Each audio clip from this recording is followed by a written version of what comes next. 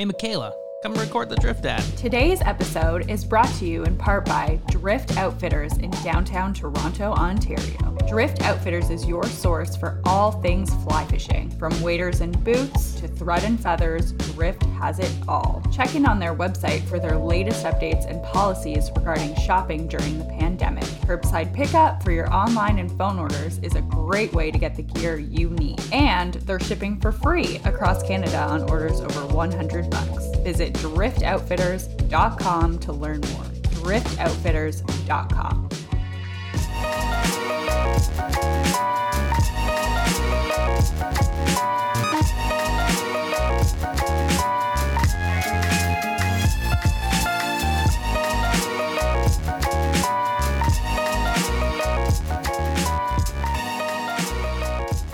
Hello and welcome to another episode of SoFly. It is Wednesday, April 7th, and we're recording again.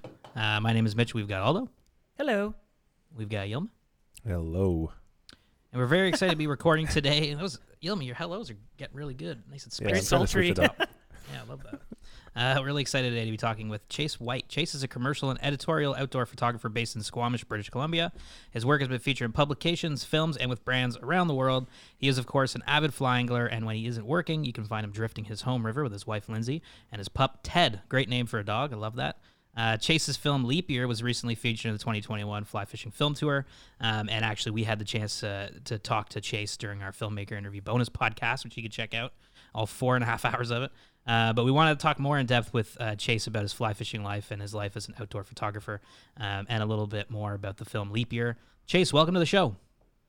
What's up, guys? Thanks for coming. Hey, dude. Super excited. Yeah, man, I'm happy to be here. I feel honestly pretty honored here. Your roster of previous guests is a little bit stacked. Yeah, we've had some pretty awesome people on the show. We're really lucky that they're yeah. just like, sure, I'll come on your stupid podcast. We're like, really? It's kind of unreal. It's kind of unreal. Three guys from Toronto. It's like, sure, okay. Yeah. Nah, Yeah. It means you guys are doing something right. Oh, thanks. Well, thanks for appreciate coming it. on. Where are you Appreciate calling it. in from today? I'm at my house in Squamish, BC. And how's the Nice. weather over there?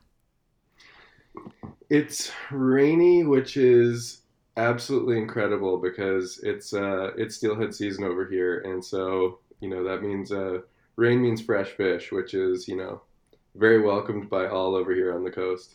Oh man, yeah, I can imagine. So, are you fishing right now, or it's kind of just that moment before the calm before the storm?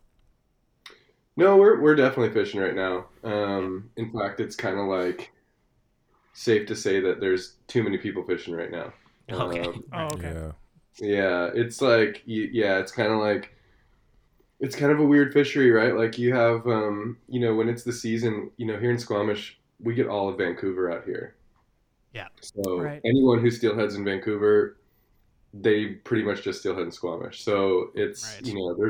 there's lower mainland kind of the better and stuff, which is mixed feelings on that fishery. It's a big time hatchery fishery, and a lot of people out here have mixed feelings on it as well. But just because it's a very strong kind of like for fly anglers, which I feel like we're in a safe fly haven here on Yes, this of course. podcast. Yeah. Of course. I'd say so. It's a very gear heavy fishery down there, and so Squamish is like one of our few totally catch and release only fisheries. So lots of fly anglers come out here, try to do it the right way, the hard way, whatever you call it, yeah, it's a lot of fun. There's I think we have kind of like 5 different rivers, but 2 main ones, and give you a bit of a sample of everything. But there's definitely a winter steelhead run here that kind of starts around January-ish, but it'll run through the freshet come sort of late May. And what's the fishing like in January? Is it like cold and shitty, or is it kind of like not bad? Yeah, it's cold and shitty for sure. Yeah. Yeah. I always see pictures and I'm like so jealous of it. It's really early on out here, Yeah. and like I'm sure people will. I'll probably get honestly like hate letters about even just talking about it, but Mhm. you're kind of, it's a lot of needle in a haystack that early on in any kind of winter steelhead run, right? Like, Right. I feel like most winter steelhead kind of really stack up kind of, like 3 weeks before any big blowout, right? And ours is mostly glacial fed river. So that kind of problem solves itself when the rivers blow out. It's just Right. nuked. Nothing can fish. So that kind of ends it. But leading up kind of March, it'll start fishing pretty decent. So we're definitely into it in April, and it's good times for sure. Okay, right on. So Squamish, quick question, because we got a buddy in Squamish. He just moved there. Like, I know we asked you last time, but I can't remember what he said. Do you know Joel Clifton? Any chance he's a photographer out there? I know he's doing a lot of mountain biking right now. I haven't You seen guys, him. you guys, I know.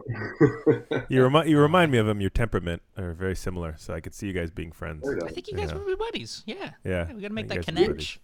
You guys got to yeah, you're holding out.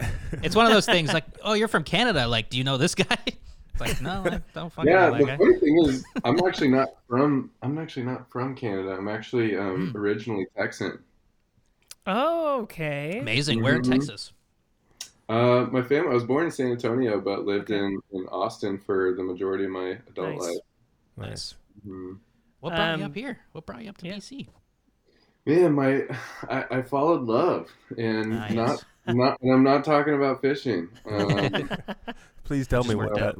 that is like. I'm just kidding. No, Lonely, I'm the lonely. Lonely Yelma podcast. Streaming it too. I was chasing tail, man. No, I met my wife. She was visiting for a conference down in Austin, Texas, for work called South by Southwest, and Oh, yeah. super long story short, we were sat at an invite dinner hosted by Lululemon. We were sat across from each other, and as the dinner started, they right as we're about to do intros, they're like, "Hey, so now this is gonna be a meditation dinner, Whoa. and so that means you're gonna eat in silence God. with these." Yeah, with Sounds these so stressful. strangers. No pun intended, eh, Mitch? Man, it was Stressful. it was a crazy experience for sure. But we were just basically googly-eyed with each other across the table the whole time, and then they like for dessert they bring out like question cards, and they're like, there's these crazy big life questions on them that say like, what's one lesson someone would learn from your life, or who would play you in a movie about yourself, and all this stuff. And so then that's Right. like the first thing we ever talked about were these like crazy questions. Wow. Wow. Serious icebreaker there. So then, okay, well then. Wait, were we done with the love? Yelma's Love podcast. Yeah, So Love. love. Yeah, So so love it.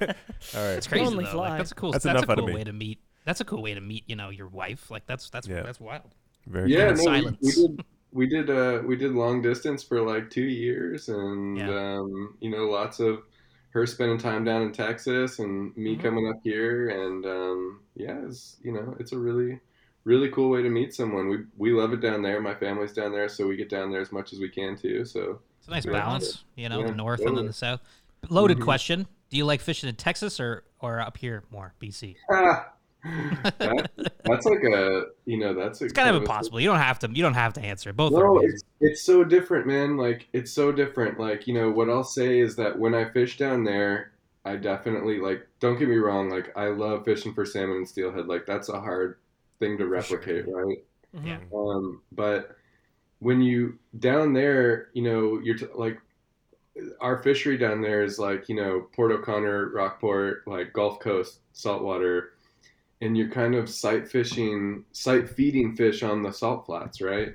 Yeah. Right. And so it's like you go from being like, I'm going to feed that fish right there and watch it eat, right? Like that's Yeah. something that's like real kind of hunter fulfillment, weird kind of cathartic experience for any psycho angler.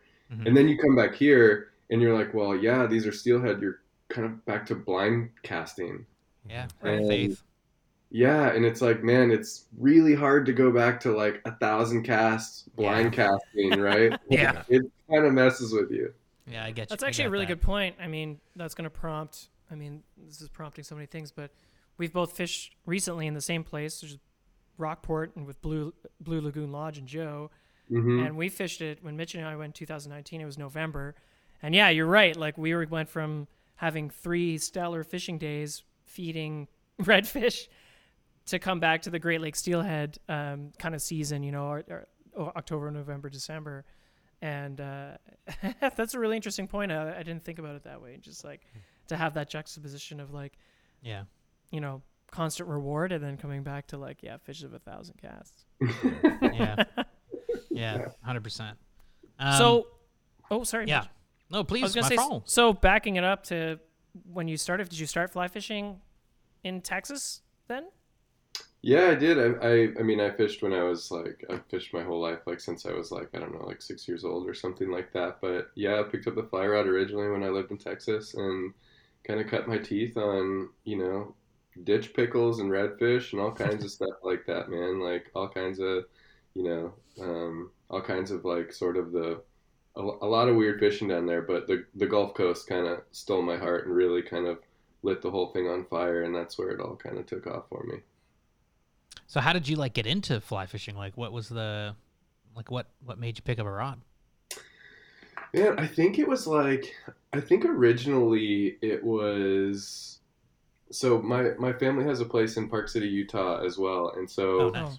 there's kind of the Heber, the Weber Provo, kind of those fisheries out there, which are like, world-class kind of blue ribbon trout streams. And just kind of like, I think it was like, we were pretty young, but like, did kind of a guided trip or two with some buddies, and we're just like, holy shit, this is unlike anything else, right? And just couldn't stop thinking about it. And then it's goes from one thing to another, and soon you're just like, well, how can I do this back at home? And then start chasing it down there, and before you know it, you're like, man, I swear, no matter where I move, I'm bringing a fly rod and figuring out how I can target them on the fly. Yeah. What was it about the fly that appealed to you? What had you hooked, so to speak? I think it's the same with me as it is for a lot of people, where it's like, I think with sort of where people and society and like technology is today, I think there's a general sort of resurgence to do things a traditional way, and maybe not even traditional as much as it is like the hard way. Right. Like, Yep. I've never made things easy on myself, and I think doing things like a bit of the hard, challenging, more analog way, I guess you could say. Yeah. I think there's something about that where it's like it's a noble pursuit, right? Like I'm choosing to do something a challenging, difficult, analog way, and when you kind of overcome that, there's this sort of rewarding and fulfillment in it that I don't think you could really find anywhere else. But I think it's just like, I don't know. There was something in that always stood out to me. Like I like old cars. I like all kinds of stuff like that, where it's like, just doing things like a little bit more analog. There's something about that keeps me coming back. It's a great answer. I don't think we've ever heard that before when we've asked, what was it about fly fishing? No one's ever said that. It's kind of like the same. It's like carpentry or something, where it's just got that vibe to it. I know exactly what you mean. Mm-hmm. Yeah, but like redfish is a perfect example, man. Like you feed that fish on a fly, and dude, you're never gonna do it any other way. Oh, it's so much fun. Yeah, it's so fun. I've never caught a redfish on a, like a spinning rig or anything, so I don't know. But I mean, on the fly, it's just insane. It's just insane, So I got you there. Do you remember like what your first fish on the fly rod ever was? Because I know you mentioned a few species, but do you remember the very first fish you caught? I mean, it would have to be probably some guided trout, I'm sure. I'm sure it was like some horribly mediocre trout. That's all good. Some like, probably like 9-inch brown trout that, it's like I was probably way too stoked on. Yeah. We all know that feeling. Man, I'm going to be so stoked for a 9-inch trout right now. Oh my God. Trout season's in like 20 days, and I'm just gonna freak as soon as I catch like a 4-inch brook trout and freak out. I'm pretty stoked. But like honestly, trout fishing is like, I was just talking to a buddy the other day. Like it's hard to like, just like whether you're like dry fly fishing or anything like that. Like it doesn't matter. Like it's all relative, right? Like you just kind of adjust your adjust your expectations of your hunt, and like a 4-inch brook trout can be like honestly just as stoke worthy as like some Yeah. crazy fish, right? Like it's Totally. like it's all relative. Yeah. Totally. Yeah. 100%. Yo, Blue Lagoon Lodge. Like, how dope is that place? Like, that place is so sick. That was Mitch and I's first time, first of all, in Texas. For me, Yeah, me too. well, yeah, and for you too. Our first Okay. time reg fishing, and it was like, the way that came around was pretty interesting. We had a guide buddy in Montana. He's from Texas as well, and he suggested we go down there because he's buddies with Joe. And then it just came from like, I don't know. I'm sure this has happened to you because you shoot as well. You just kind of like meet these people through email, and you're like, well, I hope they're cool. And then we got down there, and it was awesome. It was so much fun. Yeah, totally. Wait, hold on. So I've got a couple of questions for you guys. Yeah. Okay. Favorite type of breakfast taco you had down there? Oh, man. Good question. Good question. I don't know if I have a favorite. They're also, I mean, that's the shitty answer, but breakfast tacos right before you hit the skiff, like, that's such a winning thing, you know? Like, It's the best. It it's was the impossible to best. beat that. I think mine was the I think it was like chorizo and scrambled eggs. Boom. Totally. I think that was the move for me. I Mhm. really, really, really liked that one. I'm a Yes. bacon, egg, and cheese guy. That was Bacon, good egg, too. and cheese. Or like bean and cheese. Like when you grow up in Texas, that's like what you're fed as like a child, is you're just fed endless bean and cheese tacos. No, that taco sounds like heaven. that taco truck was awesome. It was the perfect way to start. Yeah, what was that one? I think I'm trying was to it remember what it's Jalisco? Yeah. Yes. Jalisco. Yes. Yeah. Yeah. Yeah, totally. Yeah. That was So It's good, crazy. man. Joe. You would never know about any of those places unless somebody showed you, right? Like Well, it's that's just it. like That's it. it's like the more hole in the wall it is, the better it is. Mm-hmm. Joe amped it up so hard too. Like we were all drinking tequila the night before. He's like, "You're gonna love this place," and we're like, "Probably," and we did. We totally Yeah, loved it. probably. No, but circling back to answer your question, Joe's great. Blue Lagoon is great. Like I've got a ton of respect for somebody like Joe who, you know, he's gone through a lot to make that Yeah. place what it Yeah. is. Like, you know, personally, professionally, kind of everything, you know, from sort of teaching himself to guide and all that kind of stuff. And like, I know there's people down there who are kind of understandably a little bit have sort of mixed feelings about the growth of the sport in the area, Mm. For sure. which I totally understand, right? Like, who wouldn't want Yeah. to do that? It's just, you know, you could go Yeah. spend a ton of money going to Belize or wherever, or, you know, all that kind of Yeah. stuff, or you can go down there and it's like kind of just as good. So good. So good. It's so Yeah. fun. Like margaritas and tacos and, you know, sight feeding redfish from a flat skiff is like, I don't know what's better, to be honest with you. It's true. It was probably one of my favorite trips, like all around trip. I mean, that's Yeah, a no really doubt. hard thing to say, but I mean, it was really like, you know, we got lucky in terms of like, you know, a cold front moved in and then Yeah. left, you know, the very day we got there, so the fish just Mhm. turned on and it was great. I was looking at your photos. I noticed that, you know, everything was so lush when you were down there. What time of year? Because when we were there, everything was like dry and red. Mars. It looked I've like we got- were fishing on Mars. I mean, normally pre-COVID, I'm down there every 2 or 3 months. Oh, okay. So it's kind of like, you know, a lot. Like, I don't know Yeah. you know. But, yeah, I haven't been down there in, like, since COVID hit. Last I was down there was, like, right when COVID hit. And I was Oh, on, okay. like, one of the last planes kind of out. And I remember being like, holy shit, there's 3 people on my airplane. Like, Oh man. yeah, and I was yeah, the whole thing was just kind of strange. But I haven't been down since, and I haven't seen my family since, and I haven't my brother and I fish a ton down there together, and Yeah. so much has happened since then, man. Like it's like I don't mean to make it a sad story, but it's fucking crazy. Yeah. It is. It is. It is. No, it is crazy. It's crazy. It's totally crazy. Yeah, like I mean, like I don't know, like just like personally, like my brother's had a kid.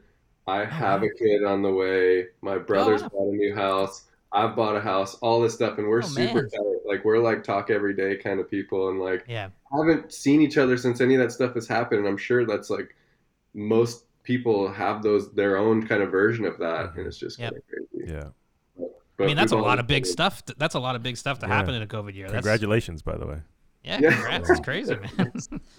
Thanks, man. crazy. Yeah, I think I've timed it perfectly. So right as sort of Steelhead season ends, then I can go into baby daddy mode. Yeah. Yeah, totally. Side kind of tangent though. Like, what's the vaccine like down there? Because I know the U.S. is like seemingly doing a pretty good job right now. Like, is Yeah. your family all getting vaccinated? Yeah, they are. Mom and dad are all done. Brother is 2 years older than me. He's done now. Like, yeah, so they're doing good, man. Nice. So hopefully soon you can head down there and go slay some more Reds. Well, yeah, and they're just really, I mean, they're just really waiting for the border to open because they want to come visit up here. They want to meet Yeah. the big and all that kind of stuff. So, you know, Yeah. my brother still is looking for his first steelhead. So Oh no way! Oh my God, that's something to look forward to. Jeez. he'll kill me. I think he's gotten like 4 trips and still looking for it. Oh yeah. Hey man, that's steelhead. You know, this isn't no redfish, man. You know, like Yeah. welcome to the big leagues. Oh man, it's brutal. It's so brutal for so many people that do that. It's like, man, looking for your first fish, especially if you're looking for a winter steelhead as your first fish. It's like, you know, not for the faint of heart. Yeah. Yeah, that's for sure. Okay, switching gears a little bit here because you're a photographer, and you know we have all looked at your site, and your photos are like wild, man. Like you're a Insane. fucking good Yeah. photographer. Your images are absolutely amazing. How did you get into photography? Like, did that come before fly fishing, or was it fly fishing first, or you know what was that kind of journey? Yeah, photography. Well, thanks for the kind words. I really do appreciate that. I mean, photography definitely came first. Okay. Photography was like, you know, kind of like high school type of deal. Yeah. Like, you know, you're talking like 9th grade or something like that. Yeah, I mean, I studied fine art and photography in school and in college, and it's just always been something. But I bounce around too in the creative fields too. Like I've done a lot of.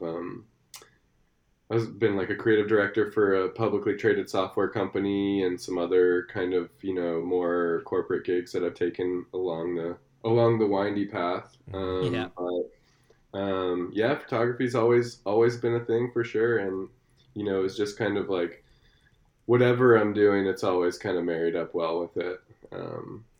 But fly fishing seems to be one where I don't know. I guess man, it's a crazy thing. Like it attracts a lot of people to it, right? Like it does seem to go hand in hand, but it's just one of those things where it's like, you know, these fish, they don't like to live in ugly places, and so Yeah. photography just kind of goes with it, right? Yeah, exactly. True.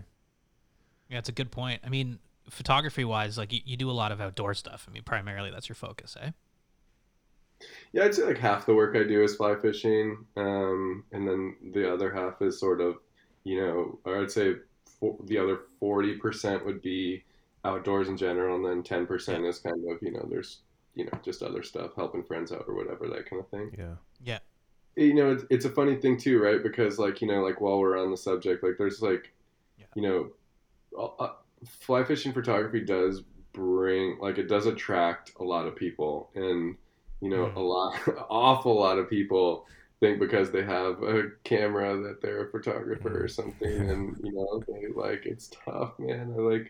I feel for everybody in that situation too. Like there's a lot of people who kind of want to jump into the industry, and it's like I think it would behoove a lot of them to put in some dues a little bit more before they start, you know, charging clients and that kind of stuff. Yeah. But Definitely. Yeah. Definitely.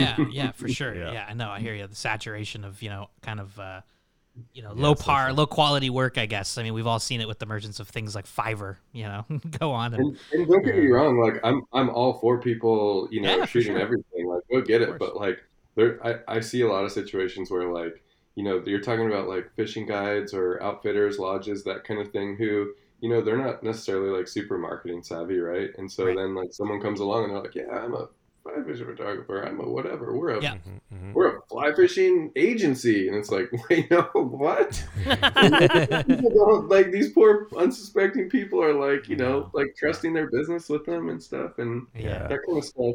I have to Yeah. say, like, you know, while we're on the subject, can be a little bit cringeworthy, and Yeah. a little bit of awareness around like, let's just take some baby steps into it and kind of work our way up. Pay your I think dues. is Yeah. Yeah. kind of a good for everybody reminder maybe right now. Maybe not. Perfect your craft, perfect your product before you go around selling it, right?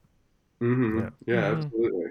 I think that's kind of happening. It's one of those things, it's kind of like a growing pain. I think like with, social and things like that and the advent of, such accessible photography, anyone can take a picture kind of thing, and you just have these things happening. But I think people are becoming more aware, and I think it's partly because there is a craft to it, and you see it when you look at photos, like yours. They're amazing photos. What do you think it takes to become a great outdoor photographer? What goes into that?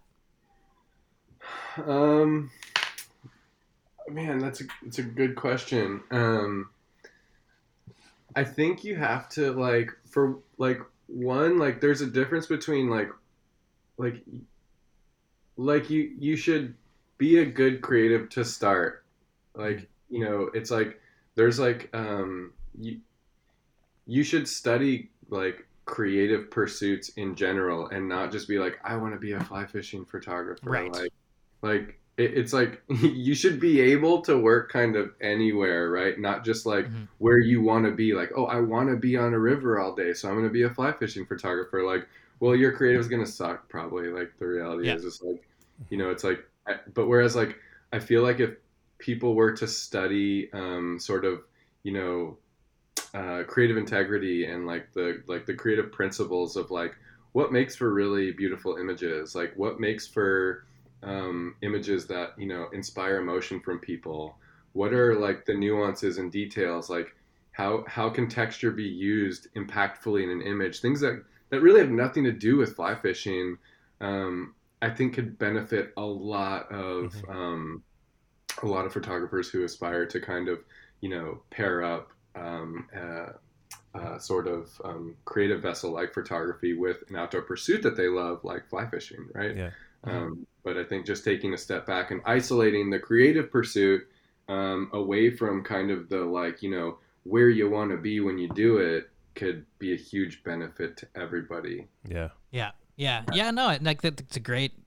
that's a great way to look at things. I think that it's funny, Portlandia, the show Portlandia, they had a sketch which was like someone dressed up and they would change their outfit every day, and it was a different kind of it was like punk one day, and the next day it was like folky, and it's like, oh, because they're dressed that way, you assume they have a knowledge of, how punk music began, and they're like, what is GBH? I don't know what that is, I like Taylor Swift, and it's like, it was this whole dialogue on this, just like this, people just don't have an appreciation for kind of how things progress, and I think it's a good point. Like, there is something to be said about understanding where things come from and perfecting your craft. Yeah, totally. And I think a lot of people they throw a camera in their in their bag when they go fishing, and they're like, yeah, I'm a fly fishing photographer. Right. I do fly fishing photography work or whatever. And it's like, somebody once I heard told me the best and the worst piece of advice possible that I will happily sort of share with all the listeners here is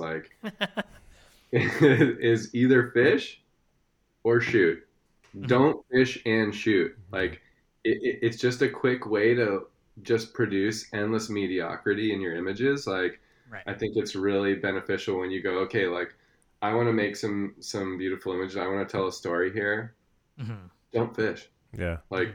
Just sit there and shoot and hang out with people who are fishing, and I guarantee you'll see your images become a lot stronger. Yeah. Definitely. That's a good point. Yeah. But it sucks because you're like, man, I could totally be fishing right now. Yeah. Totally. Yeah. Pick a lane. Yeah. 100%. That's why we hire photographers. Yeah. Oh, man, I can't tell you how much time I spend just sitting there hanging out with people while they're fishing. It's crazy. Yeah, absolutely. But do you enjoy it? I mean, stupid question probably, but. No, I mean, yes and no. Not always.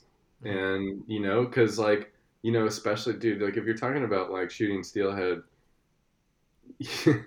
you're just sitting on the back of a jet boat or rowing or whatever doing that. You're not fishing, and you may not even see a fish all day. Probably won't, right? And you're just kind of sitting there just waiting, and it's a bit monotonous, right? It's not it's not what people all think it's chalked up to be if you're going to do it what I would consider to be, the right way. Mm-hmm. Yeah, totally.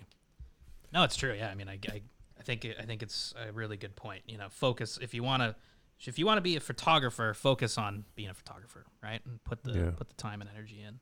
Yeah, exactly. It's like, if you want to be a guide, like you ain't going to be catching very many fish. It's a good point. Exactly. It's a good point. Never seen my guide fish before. Yeah. Really weird. In fact, the best guides I ever have are like, I haven't touched a rod in 50 years. It's like, what the fuck? Yeah, I had to force Eric Lund to fish because he was guiding me for pike. I was like, no, you do it. And he's like, oh god. And then he caught a bigger pike than I did. It was. Yeah, it is funny sometimes on these trips. It's like we don't really, like if we're just hanging out, we don't really need, want you to guide, you just hang out and fish with us, and they're like, no. And you're like, okay. Yeah. It's what they do, man. It's what they do. They perfected their craft. Yeah. Yeah. That's a really good point, though. I mean, it's just something we've had to work out, too. You know? But it's also like the other part of that is like, for anybody who's like a would-be sort of fly fishing photographer, when you're out and, and you want to fish, like scratch that itch, man. Like just put the camera away and just, you don't have to take a picture of every fish you catch, all that kind of like, just like, it's way more cathartic to like actually connect with a fish where you catch it and like, or you're with a buddy and you just kind of like have that experience together and, enjoy that moment of that thing and just let it go and let it be what it is, right? It doesn't have to be like everything. You don't have to capture it. Get it. Like, totally. Doesn't have to be that way.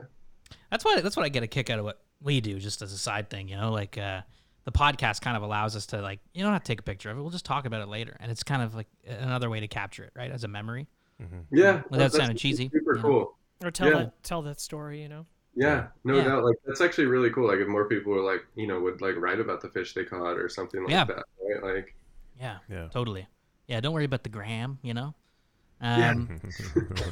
But as a photographer, like what inspires you? Like what gets you excited?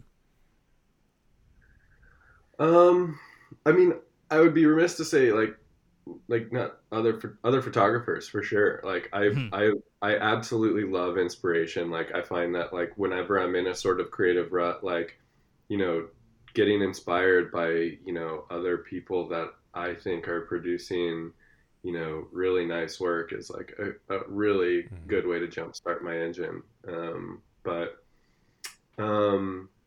But I also like, I don't know, I like my personal approach sort of is to I like to really get kind of like intimately close with whatever I'm shooting, like really like uncomfortably close, where it's like, maybe even closer than the human eye can actually see, and like really get the details where you're kind of like up in sort of the scales of those fish, or like, the nuances and details of like, like a wild fish's like eye or something crazy where you're like, or even like, I don't know, like somebody's like emotional reaction to something. Like I think things like that where you're really kind of digging in and getting close to something that, like if we were there with each other fishing, it would be really awkward for me to get that close to you, right? Whereas like, then you can kind of replicate that in an image that's a bit, powerful that somebody else can kind of, connect with. I find that to be really inspiring, where you can sort of replicate those emotions and those details and things that, your human eye normally just kind of glances over when you're on a river or when you're out, whatever. Like, I was just at a shoot for a magazine on falconry, and it was like really cool to get super close to that hawk, to where it's like getting your face that close to like a bird of prey is like a horrible idea, right? No, seriously, like if you're in the presence of like a gnarly it's dangerous. It's damn near dangerous. Yeah, it's probably safe. Could just pluck your eye out in 2 seconds. Yeah. But I think if you can like, it's really cool to get that close to the bird, to where, taking really, really nuanced portraits of the bird, for example, or like, following the bird while it's, just, killed a fresh rabbit, and you're like right up next to it, kind of whispering like, I don't want the rabbit, please just let me live. Like, and You know, like Yeah.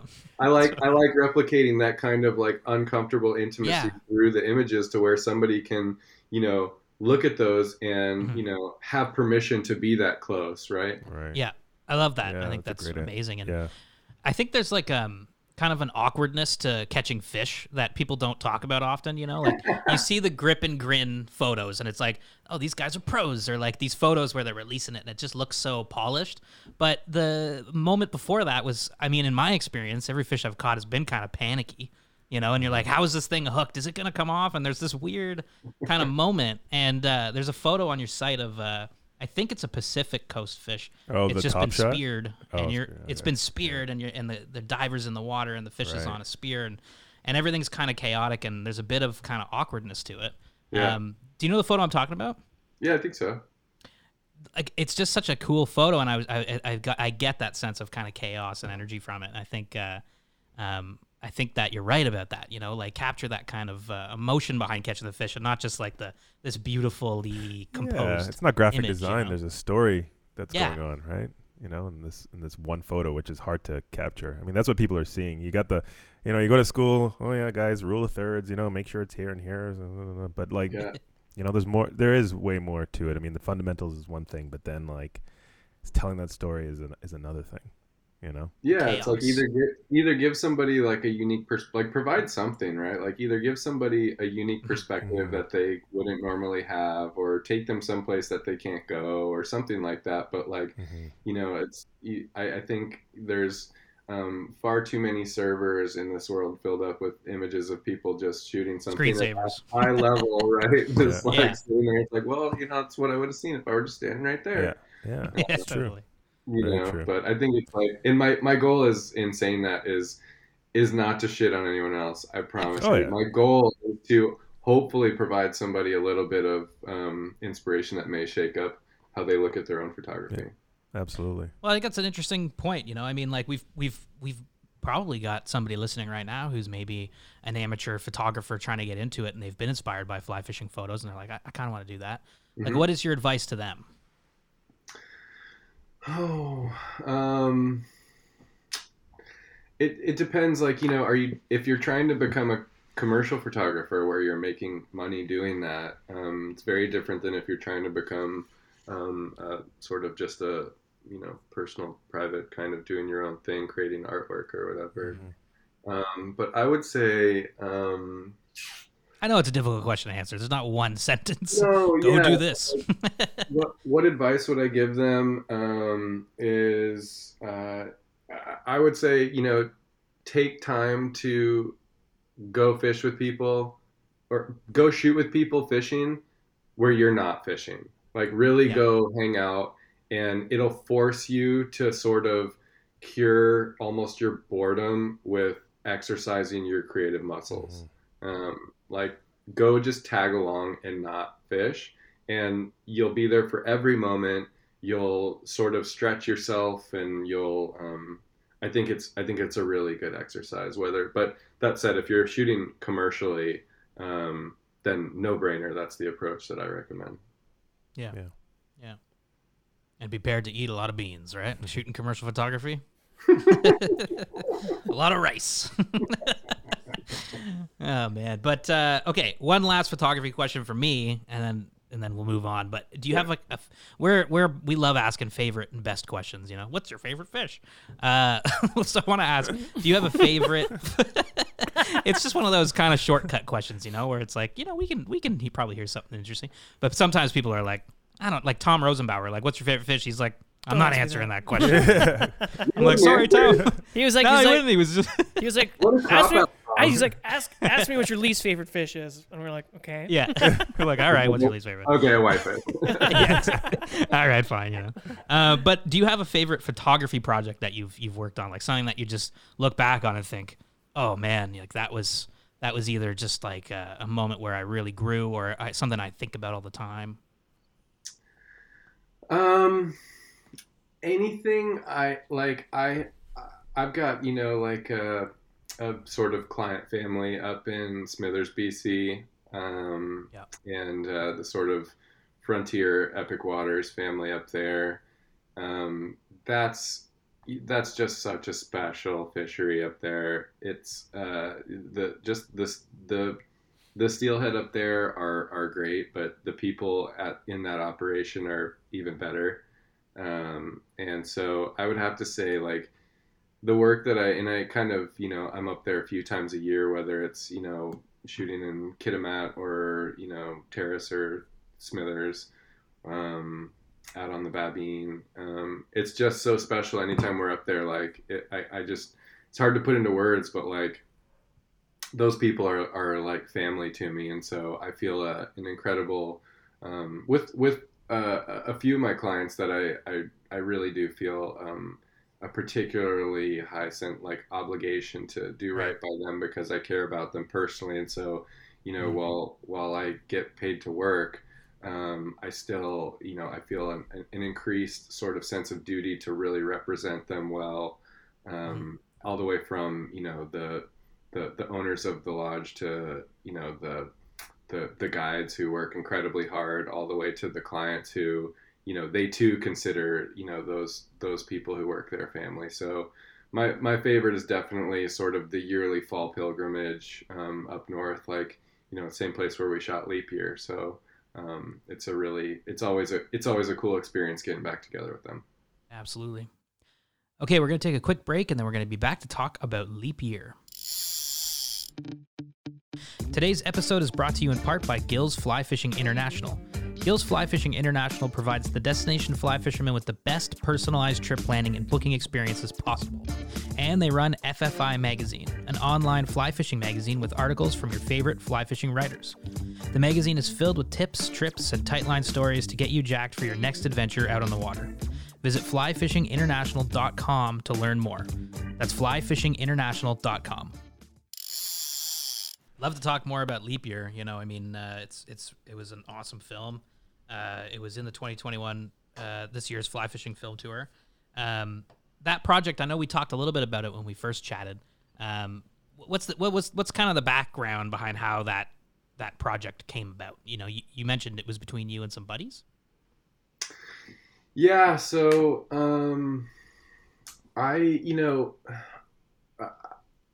every year I kind of work with them to figure out, what's the right approach here. And, when I think it's probably the same for a lot of photographers that, when you have anything that's tourism based and then you throw a stick in the spokes with something like COVID, it's a tough situation. And of course, everyone's trying to make the best out of it. But, we saw that as, and including, some of the people who are in the film, right? They saw it as an opportunity of like, well, this is a unique circumstance that's not necessarily all pretty, right? Like there's a really horrible side to this too.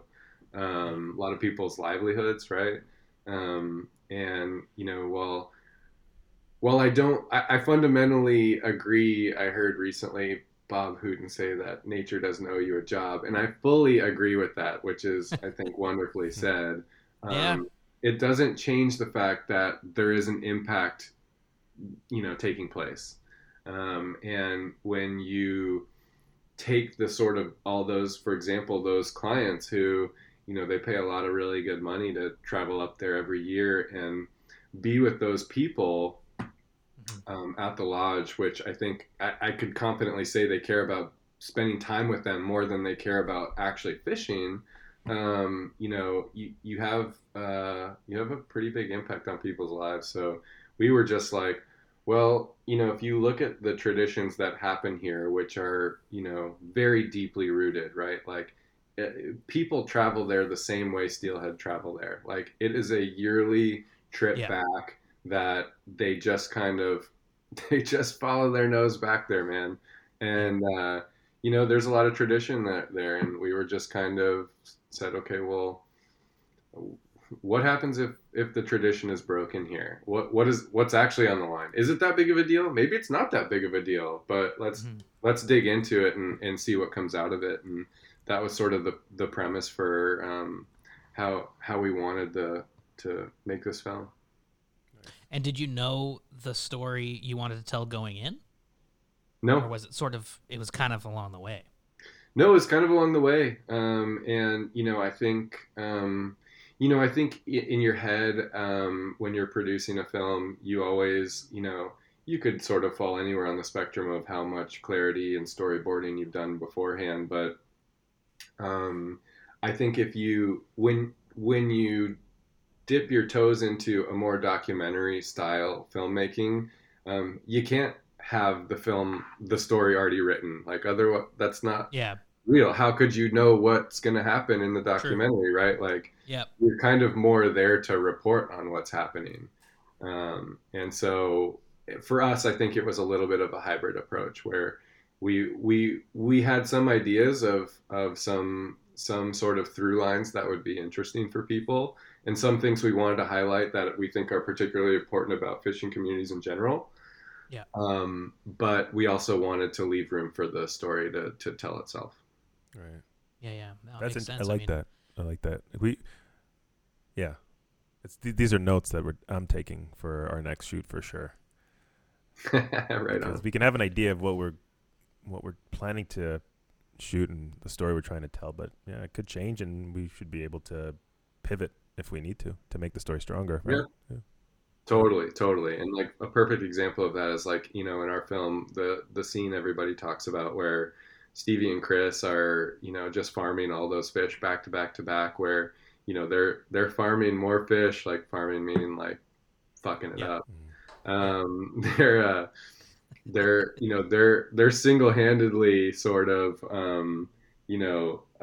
long distance releasing more steelhead than most people would in their entire lifetime, right? I mean, I couldn't believe there's so many hooked. Like everything you read about steelhead, you're like.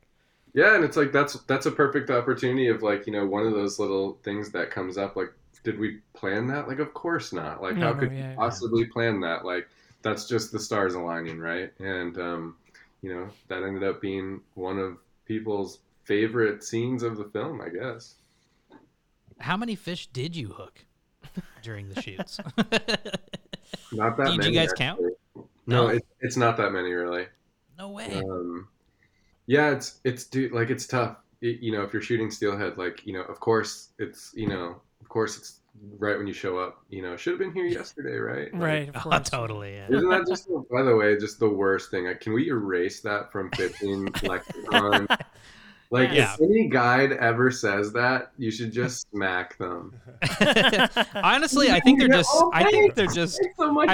saying it to put the onus on you, man. I think they're just yesterday was amazing. Yeah, or it's too bad you didn't have one more day because tomorrow, and you're like, fuck you, dude. Like, what are you talking about? Talking about like the biggest sort of like non sequitur, say nothing, something of all time. Totally.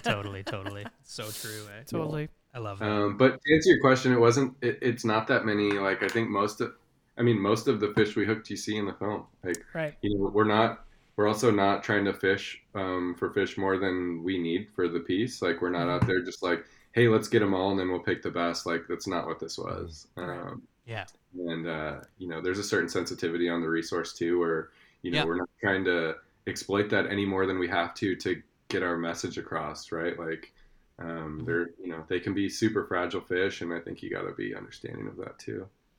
Mm-hmm. How long was that shoot? Like, how long did you? I honestly, it was a big days. It was kind of like, like it was like a bit blurry, right? Like we were talking about like at weeks of up at 5 a.m. and right. bed at, I don't know, like 11 at the earliest kind of deal. Like it's kind of, it's a lot of that, but it was at least 2 weeks of that. It was kind of tough. Like I was like, personally going up there, I was like, well, what I'm going to do is we're going to work on this film. And then I was like, I'm going to leave like 3 days for me to fish personally, just for myself after the shoot wrapped.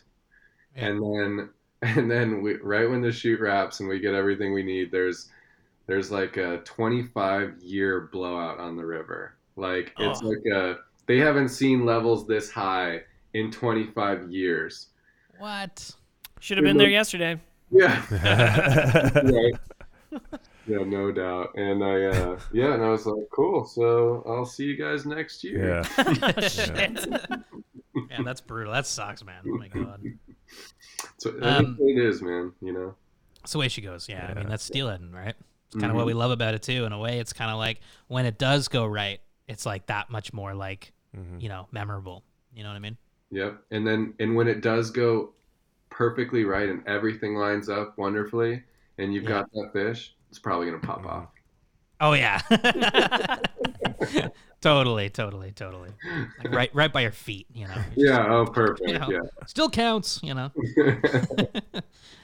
There's a guide in the film, and I can't remember the name of the guide, but he says, you know, most of what you know about steelheading is bullshit. Mhm. You know that? Yeah. Who was Stevie that? Mora. Steve Moore, yes. Okay. What does he mean by that? You know, what does he mean by most of what you know? Forget what you know about steelhead. He says, I think everything serious about steelhead fishing is bullshit. And you know, Stevie is he's probably gonna be pissed I'm even talking about him. Stevie's a top-notch dude, and he's done it all. He's seen it all, I mean, he's got to be one of the most adored steelhead guides in the world, certainly up in northern British Columbia. And you know, as somebody who, I think when you accomplish a certain amount of things in any pursuit, but let's say fly fishing, right? Yeah. You know, he kind of is like, Stevie's like, he doesn't want to fish with anything really other than like a dry fly. He's kind of, you know, if you've done it, like how many fish do you need to catch in your lifetime, right? Yeah.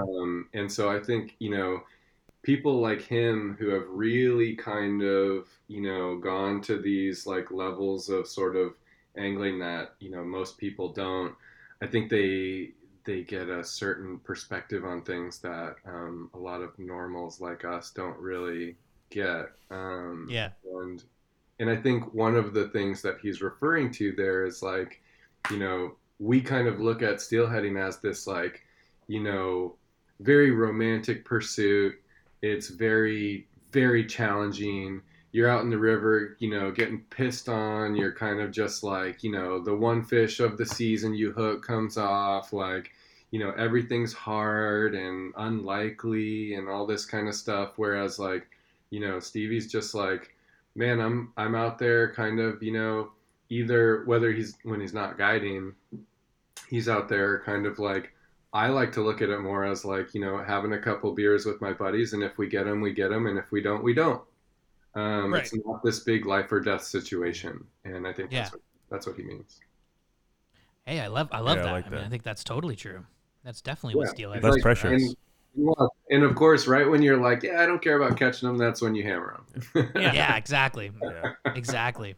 It's so true. You know, it really is. Yeah, no, it's Yeah. funny. My brother and I have this like idea of like whether it's like fishing or turkey hunting or anything. It's like you can want it too bad, and if you want it too bad, it's probably not going to happen for you. But if you're just kind of like, you know, it's going to be what it's going to be. Enjoy the process, and surprise, surprise, that's when it all comes It's together. like relationships.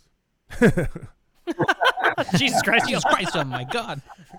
You can put that as your like, like your Tinder opener. I love it. Love's a lot like a steelhead. Dating. This has been the dating podcast featuring Chase White. And my boy Yoma. I love that. That's a good point, though. It's something kind of we learned this year in our little Great Lakes steelhead season. We started to put a priority on food. Yeah. food and beers when we were Cheese, steelheading. specifically. Hell yeah, that's And it turned out to be a much better season. Yeah. There you go, right? Like, like, honestly, like, you know, celebrate the process, and then I was like, what you know, cheese are we bringing this time? Well, I've got a picture. dude. On my phone from last late November, of me eating a bomba, like a donut, basically filled with custard, and I'm just like, you know. And I took a picture of myself eating it. I don't good. know why. And I look at that picture sometimes. I'm like, that was a great day. And you know how many fish I caught that day? None. I caught no fish. Did you just say I said three? three. Three What day did you steelhead. catch Oh my three? God. I caught no fish, but I had a donut and I smoked a cigar as big as me. and it was a great day, Nice. you know, like. Yeah. But I wasn't That's expecting. why I like. Yeah. You know? That's why I really enjoy fishing with my wife is because she makes sure that we kind of like celebrate the process a little bit more, Right. where we'll bring out like charcuterie and cider and all kinds of stuff like Yep. that, where it's like and it's like the fish are just a bonus, Yeah. right? Yeah. No, I Yeah, think that's absolutely. Yeah. I think it's a cool thing, man. Yeah, I think it's a cool thing. Yeah, there's a guide here. Our buddy Ian, his wife makes some deadly chili, some Oh, really yeah. really Cool. great chili, Yeah, Nice. troops. Oh, my and God. he's like he really makes an emphasis of really enjoying the day, and you obviously learn a lot with him too, but I also learn And to it's- just chill the yeah. fuck out, Mhm. like just Yeah, and it's just enjoy the day. It's a better look, right? Like, if somebody's like life or death over catching a steelhead, it's like I don't know, it's kind of Yeah. weird to be Yeah. honest. Totally. Yeah, perfect example is my first steelhead with Ian Troop actually on the Maitland, and that's exactly what happened. Aldo and I we literally put our hands behind our heads. Yeah. There was a little. I mean, if I can be honest, I was pretty Yeah, stoned. I didn't know if I. What was that called? This What is was like- the this one? It is- was something haze. Yeah. Tangerine Tangerine Dream. Dream. Tangerine Dream. Yeah, Tangerine Dream and Steelhead, man. This is my. Hey, for you Americans, it's legal up here, all right? Jesus Christ. That's why I was afraid. I'm like, can I even say this? Since it's my podcast, I don't know what the fuck to say. Yeah, I was high, and then I caught the steelhead. So Man, that actually must have been pretty crazy. absolutely. Seriously. Yeah. I don't know if I could actually Yeah. handle that. Well, the You got it camera in. was- You got it in. You Yeah. got it in like a pro, man. Well, Chase, Great Chase, pictures to your of you point, like this, we- with a cheeseburger in your mouth. Yeah. Yeah. Well, Chase, to your point, we were starting to like get through that learning process where someone, if we're out and we're trying to grab we're trying to grab footage or content, we definitely were like, okay, you're on the camera for 4 hours or whatever, and then we'll switch. And so I was in the back of the boat on the Yeah. camera, and I almost. This is just such a calamity of errors. He actually hooks the fish, and I like falling out of the drift boat with the camera. I was like, maybe we should have been this stoned. Yeah. So much fun, though. So much fun, right? But they're good memories, Yeah. right? Yeah. Exactly, man. Memories are Exactly. good. I love that. Yeah. Yeah. A couple more questions on leap year. One of them is in terms of gear, like how nimble were you all in the water? Were you guys clunky with all kinds of crazy stuff, or was the nimbleness? Yep. Yeah, clunky, lots of stuff. Well, I mean, yeah, like we had a crew of 3, Right. and we definitely had equipment out on some of these rivers that I think you could safely say have never sort of been out there before. You're talking about like reds and inspires and things like that are it's a lot, right? And Kind of awesome. Kind of awesome, though. To that point. Yeah, I mean, these rivers have never seen stuff like that. It's kind of cool. yeah, for sure. And like, dude, you get out like like for example, like the Babine is that's the prettiest river in the world. Like it's unreal. And when you're looking down at like the screen of Inspire flying through those kind of canyon walls and through those trees, and it's just like it's remarkable, man. But we generally roll with a media boat, which I recommend for most of our shoots, where it's like we have so much gear, man, where it's like our boat, but you also have to think about the logistics of technical jet boat driving. They handle and drive way differently when you have extra hundreds of pounds of gear in them too. So it's like, you add people and that kind of stuff. Like you got to be a little bit careful with that stuff too. So yeah, we did have a lot of gear.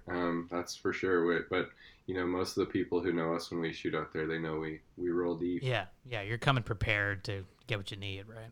And Yeah. I think it paid off because if you're listening to this and you haven't seen the film yet, you gotta watch it because the quality, the footage is amazing, and you feel the the color that you guys did on that, and all the stuff you did on that. It's just there's a textural.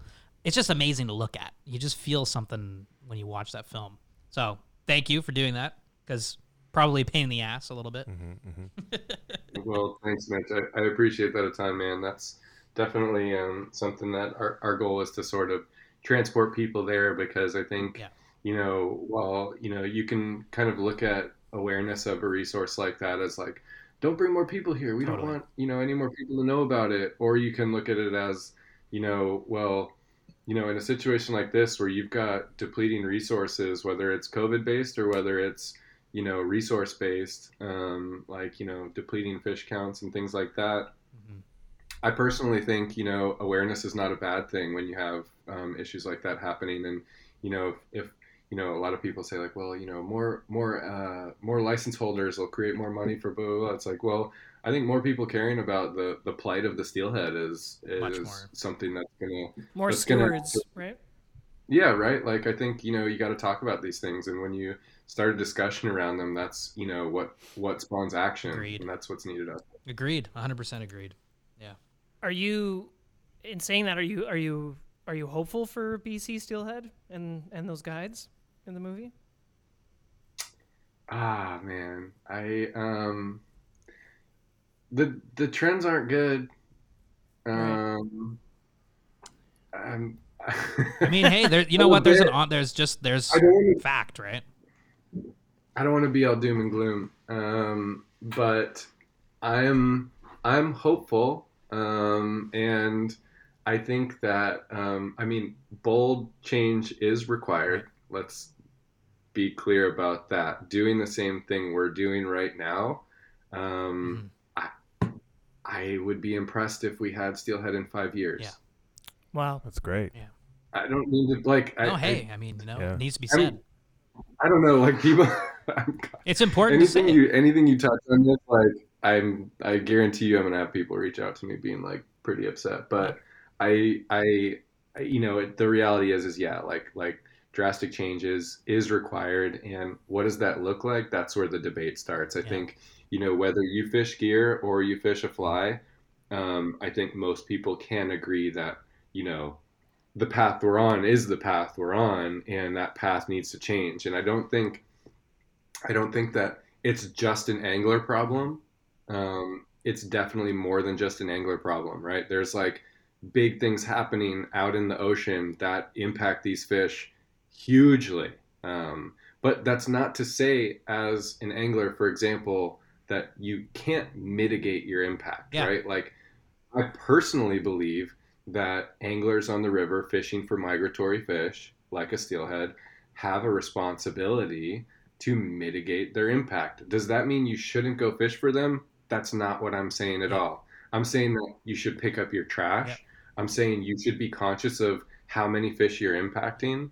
I'm saying that you should definitely make sure your barbs are pinched, your license is paid, your conservation stamps are all paid, that kind of thing. Like, Yep.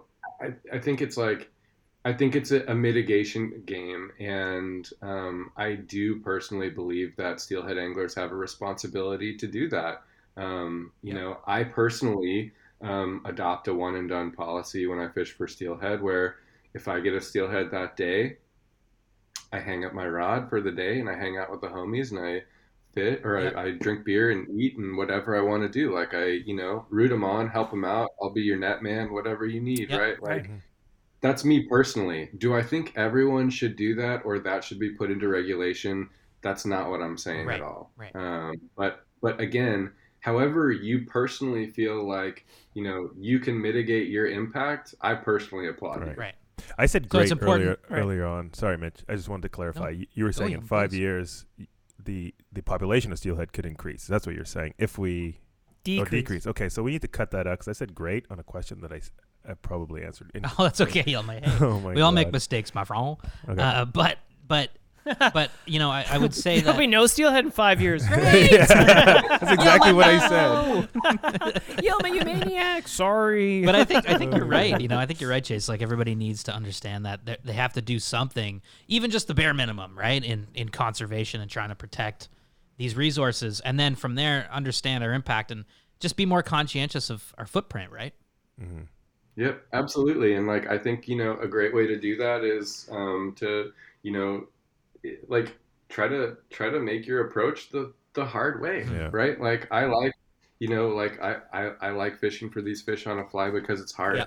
Like if I could just walk out into the run and, pin a fish, I get it and I head right home. Like, I don't know, it just doesn't do it for me. Whereas like if I have to work my butt off and, and then when that moment does happen and it really lights me up, I just think that's way cooler to begin with. But I think, our method of how we target these fish also goes into, those efforts to mitigate your impact, because it benefits you, it benefits everybody if these fish are around for longer, right? Like they're actually a huge linchpin in the whole environment. So I think that's lost on people, where they just think, I just want to get them. And it's like, I get it. I totally get that. I want to get them too. We all want to get them. But like, do you want your kids to get them? Do you want your grandchildren to get them? Do you want there's so many other things that play into the scenario. And don't be selfish. I think a little bit of mitigation can go a long way. And like, you look at the reg changes down in Washington that are like about, no boat fishing and that kind of stuff. And you start to really get into the like, wow, well, now ideas are kind of getting put into action where, a lot of people don't want them to, and then a lot of other people do want them to. And it starts to really rub that conversation into reality. So it's an interesting time where, I think it's safe to say we can all agree that some bold action does need to be taken, and there are going to be upset parties. No, for sure. Right. And I mean, coming from an East Coast perspective, if you look at the rivers on the Gaspé, they've had a 2-and-done policy for years. Now, which is super interesting, right? Like, I'm interested to hear from you guys on, like, what was the reaction like when that was put in place, and like, what are your thoughts on that? Like, because I know the fishery out there is managed way differently than it is here. Well, certainly. I mean, I've been lucky enough to go to the Gaspé once, and I've definitely from working in fly shops outfitted people going to the Gaspé Peninsula. So I'm most familiar with Quebec regulations. I know in some of the other maritime provinces is a little bit different. Some are even more strict. But let's just from the Gaspé perspective anyway. I mean, I can't imagine people were happy with that. But I also can't imagine people are happy with the declining salmon stocks in general. So the rivers are managed extraordinarily well. Like, I was on the Bonaventure, and I think there's 12 officers for that river alone. Wow. So Quebec's split up into where we have like wilderness management zones or fisheries management zones in Ontario. They have something called ZECs. I'm not going to try and pronounce it, but ZEC is it's like their little zone, their ecological like control zones. And each river, for the most part, has its own ZEC office. So that's where you go and get your licenses, and they'll actually, it's also a resource. Like, you can go in the office, they'll tell you the flow rates, they'll tell you fish counts, they'll even tell you what flies are working, which is kind of cool. Way. And every pool is, it's not a secret where to go. Every pool is marked with access points, and you can only fish at these spots. So yes, there's a lot of heavy regulation, but is it fixing the problem? I don't know, but it certainly isn't hurting, Is it a fix-all? No, but it definitely, it can't possibly hurt to do a 2-and-done. And honestly, if you catch 2 Atlantic salmon in one day, that's pretty cool. It's pretty cool. I don't know how often that happens. Yeah, it's like, I don't know how often that happens swinging flies, Yeah, I mean, like, and it's interesting, right? Because, like, that's a situation where, like, nobody, like, you may think that is necessary to bring the resource back, but nobody wants it to be there, right? Like, nobody wants there to be a catch and release, limit, right? Like, nobody, but it's like, how can we avoid getting there to begin with, right? Mm-hmm. Like, Preventable. how can we avoid getting to places where we have to do these things that people aren't going to be happy about, right? Like, like you said, like, people weren't happy about a 2-and-done being instated, I'm sure. But I think it's like, man, like, we can be doing things right now with the fisheries that aren't there right now before it gets there. Yeah. That's, I guess, you're right. And actually, just to kind of finish this kind of conservation thing, it reminds me of a quote, if I can. And the quote, and you can. and it's reminding me of this quote, and I love this quote because it's a society grows great when old, and it says men, but I'll say people, plant trees in whose shade they know they shall never sit. And I think that's such a good way to look at this, right? You know, help the thing, not because there's something in it for you, but because you know this is a good thing to bolster and protect, and that's the reason to do it. Say it again. That's Say it awesome. again. Yeah.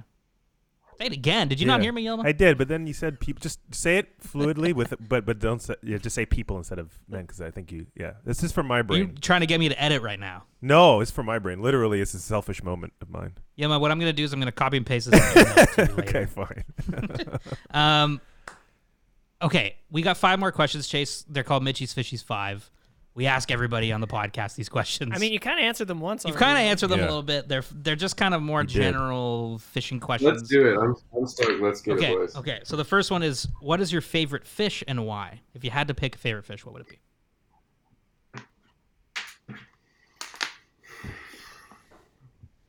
Steelhead is too obvious. I'm gonna say redfish. Nice, right on. I love it. Redfish are the best, man. I totally get it. They're so cool. I can't. I couldn't believe how great it was. Like, it was exactly how I thought it was going to be. You know, It blew all of those mind, man. It split it in Yeah, half. Like yeah. the guy hasn't stopped talking about really.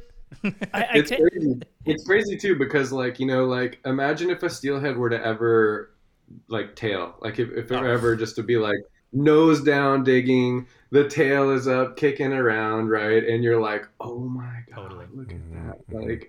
I'm about to totally hook this thing, Yeah. 100%. it's really that's a moment where it's and you can't. It's unlike a lot of fish where you have a momentary foresight of this is about to go down. Get your shit together. Don't fuck this up. You know what I mean? Yeah. That pressure's on you. You got somebody pulling you onto it. Probably Totally. you got a buddy who's Don't fuck this yeah, up. dude, please don't fuck this up. Yeah. And it's it's a bit of a team fish. I think that's super cool. And when you see a tailing red kind of digging around, nosing up in, some crabs or some grass or something, and you throw a fly, 2 inches or 2 feet in front of it and 2 feet past it, and you just give it that strip, tick, tick, tick, tick, and you see him kick that huge wake onto it. Yeah. And you feel that line go tight, man. The gills flare. Who needs drugs when you No. have Oh, that? totally. The gills man. flare. Totally It's like, true. oh my god. Yeah. Like, Totally true. Totally true. 100% agree. taco time. Yeah, taco time indeed. Number 2 is, if you could fish anywhere in the world right now, assuming it's the best time of year to go there, where would you go and why would you go there? Oh man. Assuming it's the best time in And the COVID world. doesn't exist. And COVID doesn't exist. Wow. Ooh. It's a tricky one, That's man. so tough, man. That's super tough. I've had a lot of fishing trips this year that I thought I would really like, and I hated. Oh, yeah. Yeah, like tuna fishing Right. and stuff like that. Right. Yeah. That's for A a grind. different type of angler, man. Yeah. Go 70, 80 nautical Yeah. miles offshore for the most expensive skunking of your life. Yeah, that's brutal. That's the opposite. So, but on the other side of it, man, candidly, I would say I would be down in Texas red fishing with my brother. But I would say other than that, skating dry flies up in the Bulkley Canyon, somewhere up north That's is cool. great. I don't know, I don't know if you guys have ever tarpon fished, but No, but You definitely want to, yeah. kind of Everglades tarpon fishing is unreal. Jumping a tarpon is, that'll ruin you. I bet. I don't know. That's 3. I can't pick I one. love it. I think those are all Yeah, great. that's I great. think those are all great. Aldo, do you remember number 3? Because I got to run to the washer really bad. Can you ask number 3 What while I is just run? yeah, for sure. What's your favorite fishing memory? If you can even narrow it down. Or just a standout moment. I've had a couple days on the Texas coast that have been pretty wild. But man, I don't know. I had my bachelor party, my stag, and on the Henry's Fork in Idaho. Oh my God. Yeah, and it was one where I honestly didn't think a lot of people were gonna come, and I invited a bunch of people hoping that, a few show up, and ended up that we had something like 18 dudes drifting down the Henry's Fork in Idaho. For your bachelor party, that's that's cool. awesome. Yeah, yeah. It was really cool. I mean, like, walking the sort of, I don't know if you guys know about like the Harriman Ranch in Idaho. It's probably one of the only places in the States that's single dry fly only water. Oh wow. And it's pretty rare, right? And but it's a remarkable sort of spring-fed fishery, and being out there just kind of chilling on the banks with a gnarly caddis hatch popping off while dudes kind of take turns popping into the river to go target some dry fly eaters. That was a pretty cool one too. So I'd say Henry's Fork for the bachelor party was pretty Nice. unreal. Nice. I mean, I just caught the end of that, but that sounds like an amazing memory. Bachelor party on the Henry's Fork. Yeah, if you want- Well, we've got a if you bad. want looks, yeah. if Start you want planning looks, yours, Mitch. Yeah. Yeah. Mitch is engaged, Yeah. so we gotta Oh, nice. figure out a Man, bachelor party. yeah. Congrats in advance, Thanks, dude. man. Yeah. 2019, and then we were supposed to get married during 2020, and COVID hit, and now we're just one of those couples that's been engaged for, it's Yeah, like 10 I know years a in. few of We're those, still yeah. engaged. I know a few of those. Like, Yeah, way she goes, But Henry's Fork, hey, Aldo, come on, Yelma, baby. That sounds Yeah, pretty some good. big Let's do it. browns over there. I've heard. Okay. it's cool. Yeah, it's a good one. It's a good one too because it's like just like a dry fly fishery is just kind of fun for all the homies, right? Oh, Just totally. getting beers on the Oh, yeah. bank. Totally.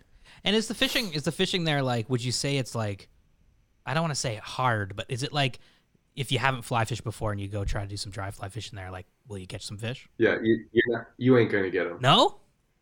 No. Oh, no way. Really? No. Like it's like so like especially like on that section of that river, it's single dry fly only. You can't fish a wet fly, right? Okay. So it's like these fish get a PhD in humiliating you, and they're really good. Like they're really good, and the hatches are like these bugs are the most tiny little micro nuanced Oh, man. sort yeah. of trichos and crazy things like that are like you got to know a lot, and you got to really be able to present. Right. You're talking like 7X, like 14 foot 7X leaders that can have no drag on them whatsoever. Yep. That kind of thing. So Very technical. Wow. Okay. Shit. I don't know. That's amazing. yeah, it's good though. It's like it's like playing a really hard golf course or something yeah, like that's that, cool. right? Yeah. It's like it's a good test for yourself. Yeah. But you can go project it for a few days by yourself or whatever, and Yeah. you'll get good in no time. Right. Good to I know. love that. Maybe we don't do the bachelor party there. I don't know. Maybe we just go fish some bass or something, Well, no, but so that's just one section, Totally, right? So totally. the Harriman Ranch section is it's one section of that river that was donated to the state of Idaho by the Harriman family in a trust, and they gave it to the state as basically you can have this as long as you keep it recreational angling, single dry fly only. Okay. And that's what they did, and so that's why it's like the only section of probably any river in the United States like that. But there's the Madison, there's all kinds of other rivers around there, and other sections of the Henry's Fork that are not that, which you can, throw streamers, you can throw dry droppers, you can throw dry, and all kinds of crazy stuff, and you definitely get them. Okay. I dig that. Yeah. I mean, we gotta So go check. back to having your Yeah, we're going Yeah, back. I'm back in. Let's do it. Come on. We're back in. I love it. Okay, number 4 is, why do you fly fish? What do you get out of fly fishing? Why do you do it? I think about that a lot, I'll be totally honest with you. I think I would be lying if I said that a part of it wasn't that it just kind of gets me away from screens. Yeah. Like I these days, I'm out on the river most mornings, kind of, mostly solo or with a buddy, and it's like you're just not sitting there doom scrolling, right? Like, so that's awesome. But I don't know. It's kind of fosters sort of a like a hope and possibility. It's a hard analog thing that I think is good for your character. But generally, I just find that when I get back from whether I'm fishing the river right 5 minutes from my door, or I'm out on a trip to Fernie or wherever it is. When I get back, I have a huge smile on my face that takes like days to erase. Yeah. And why I get that, I don't know, but I know that I get that, and it's something that I can't get anywhere else. So it just kind of keeps me coming back, whether I get them or not. Like it's it's the hunt, and I think safe to say that all four of us have like a inner hunter gatherer scratch that itch that needs scratching. And I think there's something there. Yep. Yeah, 100%. I love that. It's kind of indescribable. You do it because you like it, and you like it because you like it. Like. Yeah, and like we've kind of evolved over like, from cavemen or whatever to like being like, we kind of have like this remnant of wanting to kind of go get outside and do things that are challenging to kind of gather and all that kind of stuff. It's like, it's definitely some like inner primal thing that, some people have, some people don't, but for those unfortunate souls like us who do, there's not too many places you can get it. Yeah. It's that, and sometimes I get a hankering for saber-toothed tiger, and I've never had saber-toothed tiger, but I just really want to eat it, I don't know. Yilma's shaking his head. It's a stupid joke. I'm more caveman than the rest of them, I'm short and hairy, and I'm kind of, I love it. No, I totally agree with that. Just over there eating raw meat. Yeah, hunted with a spear. I love it.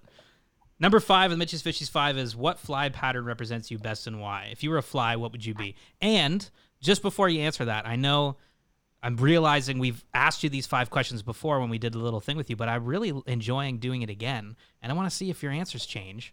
And I'm really curious to see what you say about the fly pattern, because I remember what you said. And it's totally cool if it does. It's not like, whoa, what the hell, Well, I'm in the same spot when we did this. You got the same clutch of flies. I love it. There they are. Yeah, I love it. Flies all over. I love it. I love it. They're everywhere, and they're just all kinds of crazy stuff. But if you had to just, like, even if they're not there, like if there was a fly that represented you, what would it be? Would not be the squidrow. Would not be. Man, maybe for this one I'll go the Morish's mouse. Oh, cool.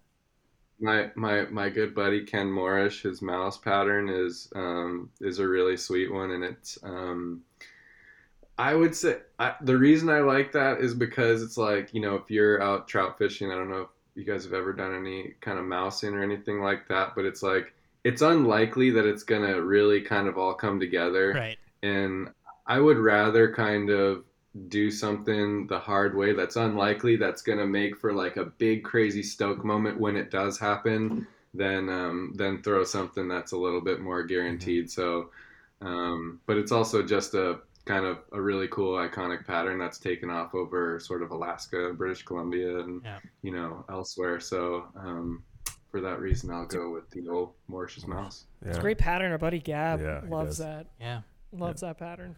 Now it's crazy. It's crazy. It works on like everything from like, cutties to freaking, I feel like coho or whatever. Like, man. It's crazy. That's cool. Yeah. Now, I think the fly you picked last time was a green butt skunk, right? I think that's what it was. Yeah. I'm pretty sure, right? So if you had to pick, because we're going to make a book one day where we put all these flies in there. I swear we're going to do it. And if you had to pick between the mouse or the green butt skunk, which one would it be? If you had to pick between those two flies to represent you.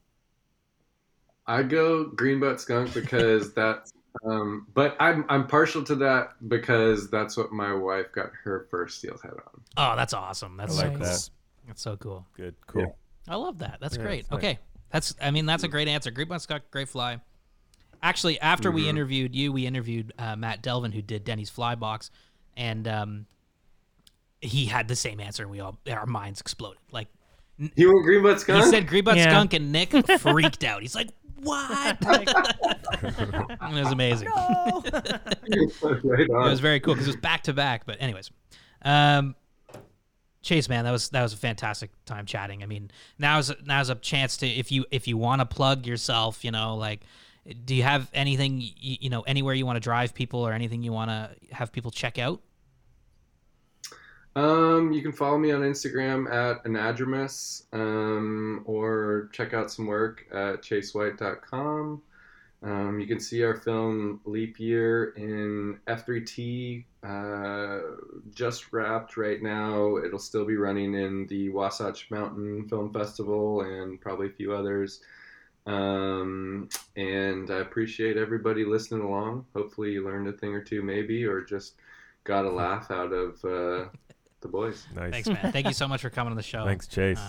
Yeah, thanks, Chase. We're going to try, maybe COVID aside, we're trying to host an F3T this summer here in Ontario so people can see your film.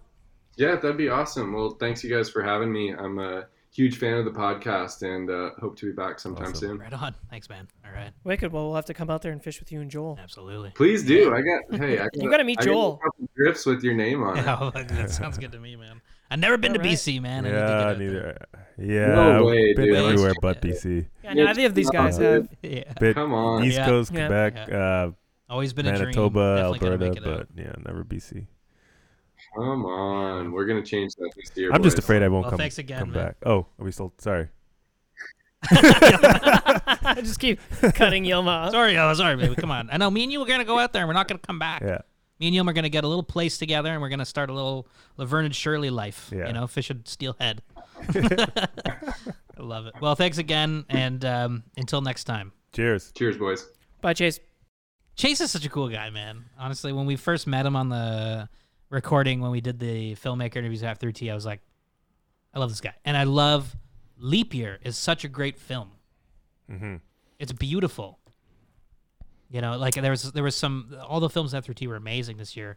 But there's something about Leap Year that just appealed to my Canadian Steelhead aesthetic. guy. You're a My Steelhead Canadian and Steelhead aesthetic. I just love that.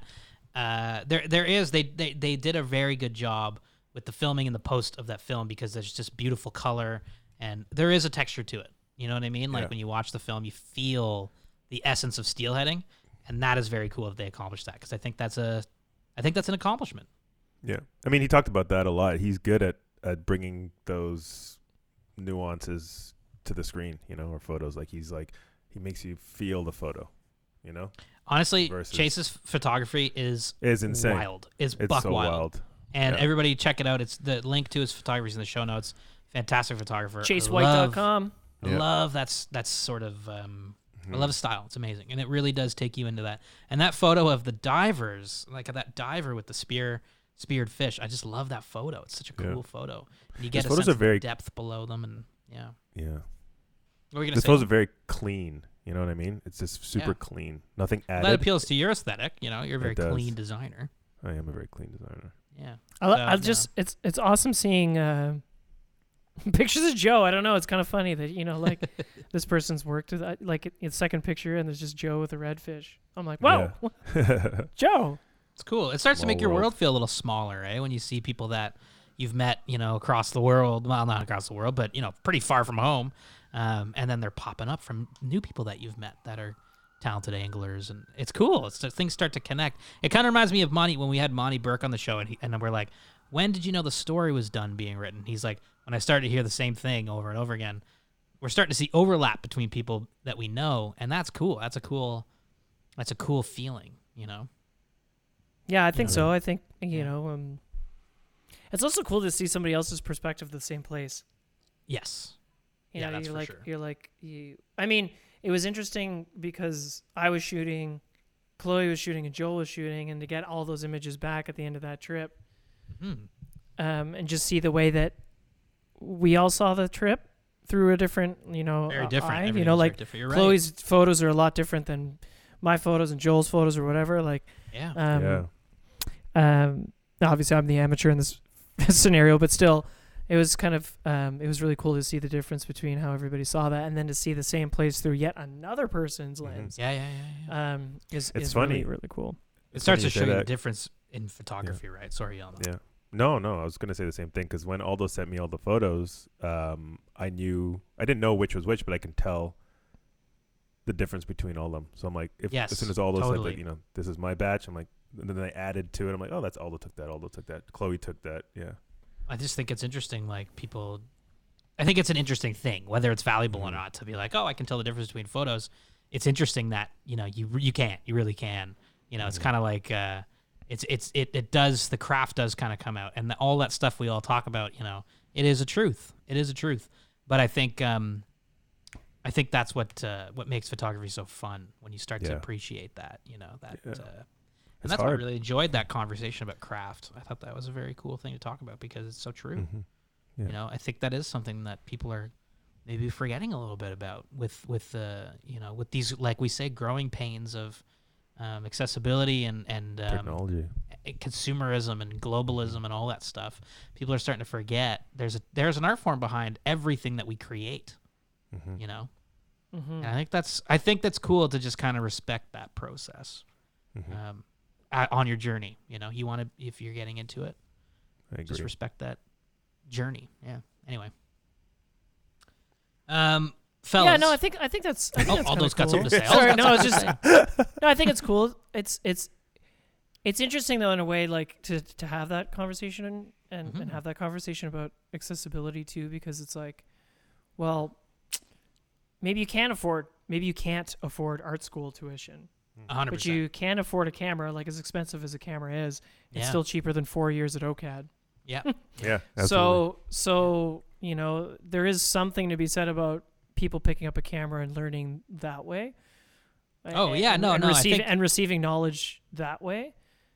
But it's just. Well, I cool. think it's, I think like maybe like it's also new, right? Like everything's just so new. Everything all of a sudden just became crazy affordable, and all of a sudden everybody needed photos. Like how many businesses need content? Like, you can't ever have enough content. Like, we struggle to keep up, and we fish, I would say, a lot. Yeah, well, I think it's important that the takeaway of that conversation isn't you're not a photographer if you don't go to OCAD. You know what I Well, mean? that's not what I was. That's not. No, what I know, but trying I to think say, I think that's an important thing to talk about. I think the conversation is, if you're a creator, surround yourself with inspiration. Just let yourself fall into this world of whatever it is you're creating, and just be surrounded by inspiration, whether that's going to movies, whether that's flipping through magazines, whether that's reading about photographers, and inevitably that trail will lead you down just spirals of like this person, this picture, that picture, moments in history. And it's like, it'll start to just kind of, it'll just encompass your being. And I think that process inspires better creative work. And I think you come out and make better stuff because you're a product of kind of just this, process of just consuming and feeling and understanding, and then just kind of like letting it all out. So I think that's the thing. You can become a photographer with a disposable camera from Shoppers. But I think the point is you become a better creative, so to speak. It's such a kind of a pompous word in a way, but by surrounding yourself with inspiration and just being, letting yourself just be inspired, which I think is totally cool. Yeah, and I think, Chase says something that, we'll go back to Jessica's podcast. These are two working photographers, and Jessica's and Chase both said the same thing. Like, just go out and you need to shoot. If you're gonna shoot, you're shooting. You're not fishing or doing something else. And they both said the same thing. Do you want to you want to be a fly fishing photographer, but you need to do other types of photography. Like Jessica was referencing, I think I remember her referencing, a time in her life where she was doing a lot of weddings, and she's like, well, what, I learned a lot from that time. Exactly. I learned that was a good point. How many shoots are you on in a day where you're a portrait photographer, a landscape photographer, a lifestyle photographer, all in the same shoot? It doesn't really happen that often. So, there's merit to any experience, I guess, is what I'm trying to say. Yeah, for sure. And ultimately, I think that will make you a better photographer if you're shooting a bunch of different things, and then eventually, you get into a scenario where you're shooting what you want to shoot, and obviously all we want to do is shoot fishing, but it's fun to shoot other stuff too, actually. Mm-hmm. Yeah, Absolutely. technicality is important. There's something to be said about authenticity, that A word that we always throw around, genuine, honest, authentic, work, you know, that I think when we see a photo that you could just tell when a photo's almost an accident or it's something that's been captured in a way that wasn't too thought about. It was just kind of a product of the creative process, which I think is interesting, you know? You can tell. Yep. It's just, I mean, and I think that's where the art form comes in. With anything, you'd be building cars, you know? Hey, taking can up the edit- trash. You can edit this one out, Mitch, but Well, I'm not going to because I don't like editing. okay, cool. So, so are you gonna keep my We're gonna grade? keep Oh my so many God. mistakes, all your mistakes. Keep it all in. Especially when you call anytime you're like anytime you're like, go back and edit this out. You know, that's me on like 5 days from now. I'm sitting, you know, eating pad thai, and I'm like, I don't want to be doing this. You know, I don't want to edit anything. Okay. Yo. Okay. Export Okay. some Well, pad I thai just wanted right I now. just love wanted to some add. pad thai right now, right? So I would love some pad thai right Right, spring rolls, crispy, little Thai iced tea. Yilma, what do you want to say? I have to say, like, I don't know if this program is still on, but what they used to do, I think it's from this a couple ad agencies in the States. They used to do a what do they do in high school again? That program where you transfer kids, you switch the kids up. What was it called? I don't When you're in know. high school and you go to like you go to Japan like and France or something. yeah, you go to France. Exchange program. Yeah, Exchange they had program. they had a because of inspiration is so important to create and come up with new, interesting ideas or art direction or design. Ad agencies, what they used to do. I don't know if they're still doing it because when the program hit, it was like 10 years ago. But what they do is they would, Publicis New York would like bring somebody from Publicis Germany. You know what I mean? And switch the two so that they can get inspiration from that specific marketing. You know, it's a good point, region. Yilma. So Good can we point. trade you for somebody from SoFly Europe? So fly Europe. I'll just bring Gab know what? back. Gab can come. Do you know what I can think go though? to Quebec. I think there is an important thing there, like the kind of, if I can just add a little to try to wrap up my thoughts. Definitely. It's this idea that the fun part of any creative thing, doesn't matter what it is, everything's kind of creative in a way. The fun part of it is that process and that journey, right? It's not being famous or being paid or whatever the hell, you know. No, That's, I don't that want to be part's famous. that part doesn't matter. The part that's fun is the creation process and letting yourself be inspired, getting up and being like, today I'm just gonna be inspired and go and do that. And I think everybody forgets it in every single job they do because they get caught up in tasks and they get caught up in this is what I need, and they just forget like what do I want? And I think that is an important thing. And I kind of feel like that's, without putting words in Chase's mouth, kind of he was talking about craft. Like appreciate that process as opposed to being like, I bought a Canon and I want to be famous. Like, fuck, no, that's a bad intention, right? Like, There's and literally I think there's truth to that. yeah, absolutely. There's literally a class called design process. You know what I mean? Little schoolboy over there. Eh, you know? Sorry, I know it's been a while, but Anyways, I know. yeah. But long story short, I think it was a great podcast. And Chase, thanks again for coming on. Everybody check out Leap Year. Couple side things. One, would love for you guys, anyone listening that's interested, there was a drift ad at the beginning of the show that was read by somebody, probably Aldo's mom, because that's what we're going to try to do, Aldo. We're going to try to get your mom to read that. We've got to get my mom on. So that you probably heard the ad. Maybe It was we probably did. Aldo's mom, or maybe we did, or his sister.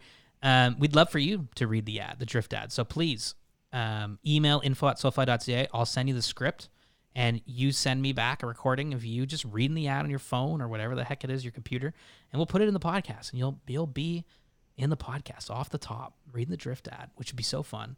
And I'll intro you and all the whole shebang. So yeah, if you're interested, email info@sofly.ca. Make the subject line drift ad or something, or hey Mitchie, hey Yilma, whatever the heck you want it to be, and we'll put that. We'll send you the script, put that in the show. Apart from that, do we have any other news, Aldo? No, I mean, I would say just keep an eye out on our website and Instagram for any updates with the Save the West Credit River.